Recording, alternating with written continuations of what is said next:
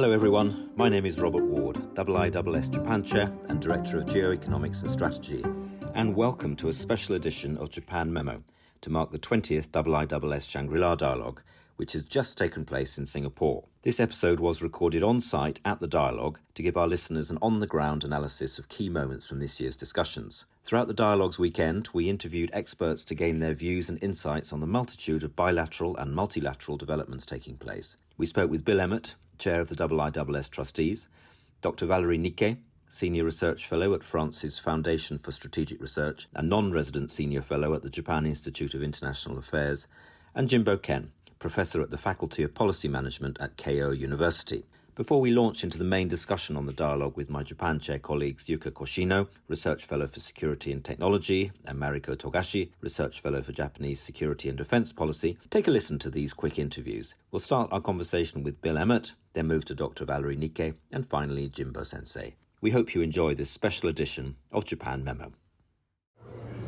Bill Emmett, Chair of the IISS Trustees.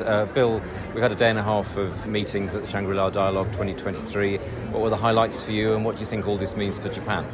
Well, I think the biggest highlight for me was seeing the Secretary of Defense of the United States and the Chinese Defense Minister raise glasses of red wine to one another. Despite all the tensions in the background, all the refusals to talk, there was a sense of human contact that the Shangri-La Dialogue is able to bring about between the two. Beverage diplomacy. Beverage diplomacy, exactly.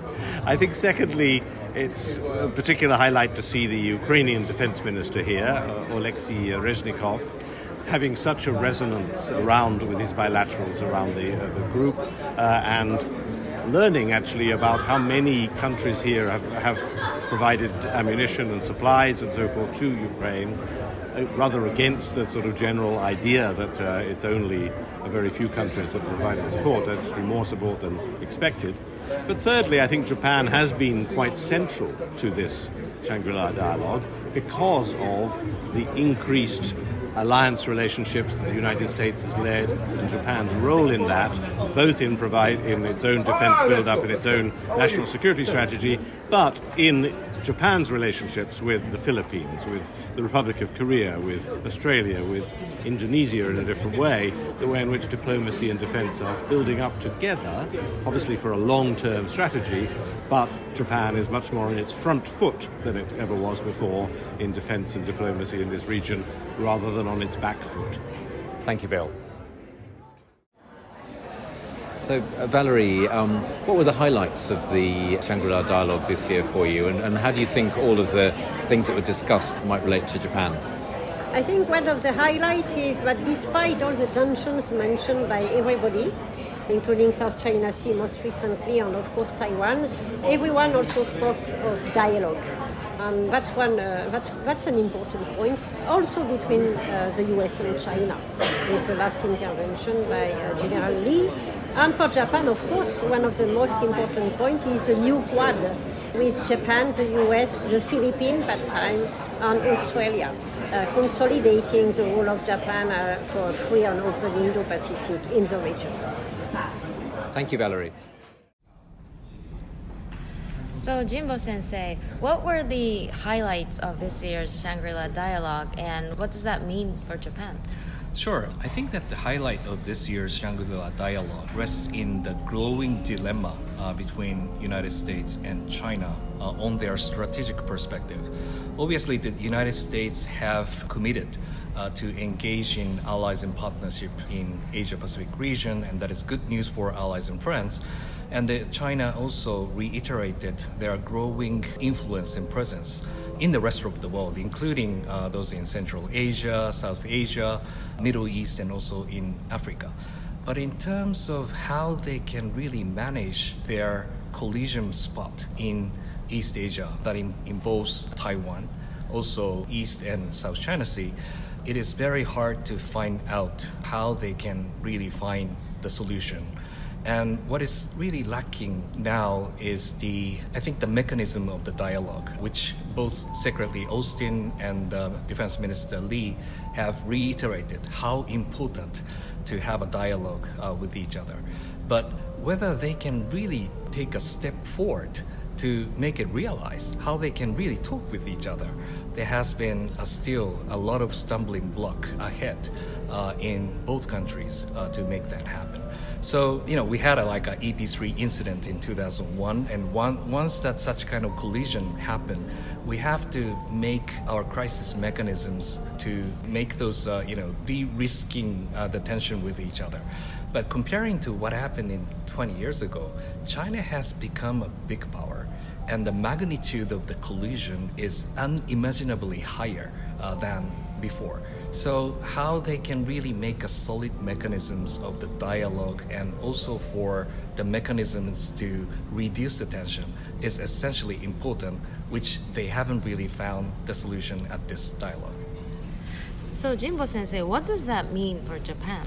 It is the first time for Defense Minister Hamada since the adoption of the 3 strategic document that Japanese government has decided to double the size of the defense budget and also decided to procure the new equipments like long-range strike capability was important to explain what is the context behind of such a new strategy. And it was, I think, delivered quite well in the speech of Defense Minister Hamada.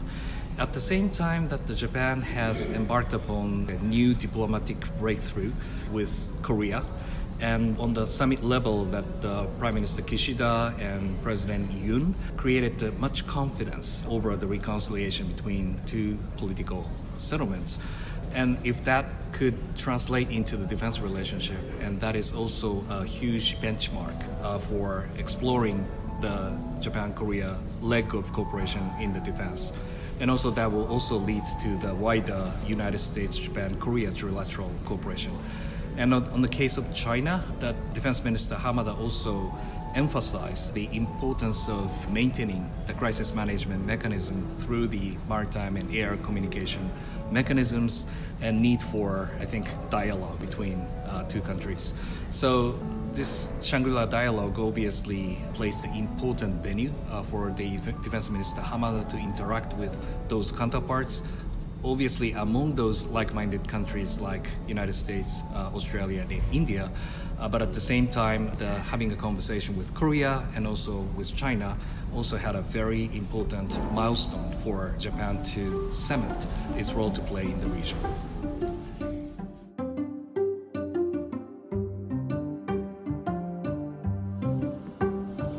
Hello and welcome back to Japan Memo, the IISS Japan Chair Programme podcast where we're joined by experts, strategists and practitioners to unpack why Japan matters in today's regional and global geopolitical landscape. I'm Robert Ward, the IISS Japan Chair and Director of Geoeconomics and Strategy at the Institute. This month's episode comes to you from the sidelines of the 20th Shangri-La Dialogue here in Singapore, which is just coming to an end. I'm delighted to be joined by my 2 Japan Chair colleagues, Yuka Koshino, who is Research Fellow for Security and Technology Policy, and Mariko Togashi, who is Research Fellow for Japanese Security and Defence Policy. Today we're going to be discussing our impressions of the dialogue, some of the highlights and some of the key themes from the dialogue. Yuka, first to you, what for you were the highlights of this year's dialogue, and were there any significant differences in your view from last year's dialogue?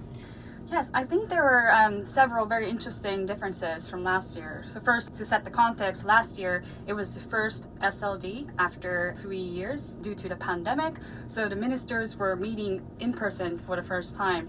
So they were kind of sharing their perspectives and trying to, reconnect with each other. That was kind of the mood I felt. But this year, I think one of the major differences was, it's post-pandemic SLD, so we had strong participation from the region, but also from beyond the region, including strong European presence. We just heard the Prime Minister of Estonia and also the German minister took part, and also a UK Defense Minister took part for the first time after the pandemic. And of course, we also had a Ukrainian minister join SLD as well. We had candid discussions on the impact and implications of war in Ukraine and Asia. The other difference, I think, was, or not the difference, but more of, what surprised me was coming into Singapore, I was quite worried about the atmosphere and potential tension in this dialogue because we were seeing lots of reportings that US and Chinese defense ministers are at the top level, they're not communicating, and we also had concerns of North Korea's military reconnaissance satellite launches. And so I thought the tension would be quite high. But coming in here informally, we've seen some body languages or informal greetings and interactions, lots of bilaterals happening, even with countries with diverse, different perspectives. So that was quite reassuring for me. Yes, you're right. One of the big themes, I think, of this dialogue has been that the European and Asian security theatres are linked, and that, of course, picks up from Japanese Prime Minister Kishida's keynote last year when he said Ukraine today could be East Asia tomorrow. So that's fed through into this year's dialogue. Marika, what about you?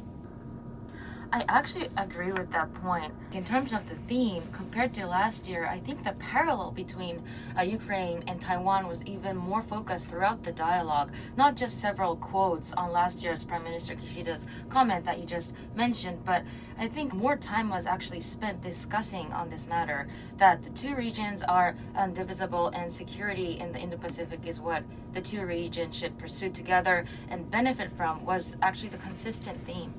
One of the highlights, certainly for the Japan Chair programme, was, of course, the speech by Japan's Defence Minister, Minister Hamada. And this was one of his first, I think, major addresses abroad since his appointment to the portfolio. Yuka, what for you was the main message from Minister Hamada's speech? Sure, well, of course, his session was focused on maritime. So one message I think that was quite strong was that the links of sea lines of communication and food security and energy security, and the importance of defending these sea lines of communication and explaining the rationale behind Japan's investments in enhancing maritime security with the partners.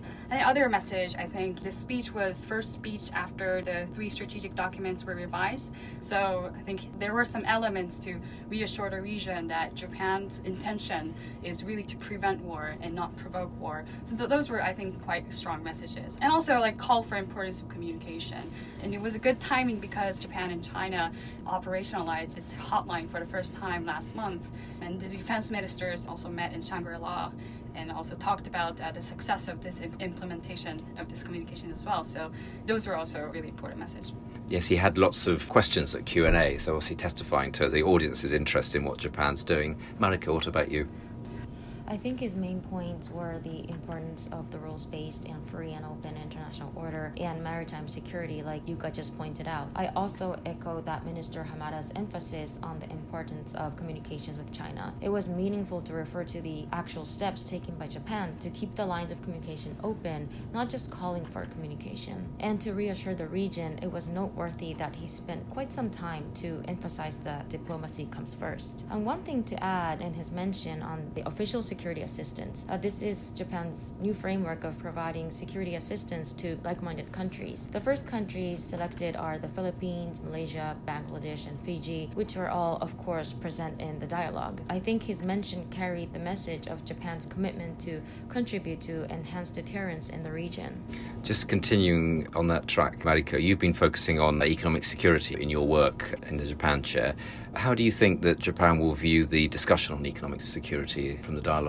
This year, there was more emphasis on economic aspect of security and the economic importance of the region. Australian Prime Minister Albanese touched on economic stability. US Secretary Austin talked about the region is leading the economic growth, but the UK Secretary Wallace probably stood out to me the most. He said the 3 ways to maintain balance and stability in the region are upholding international rules and common standards, backing free trade, referring to the CPTPP, and promoting our principles and values.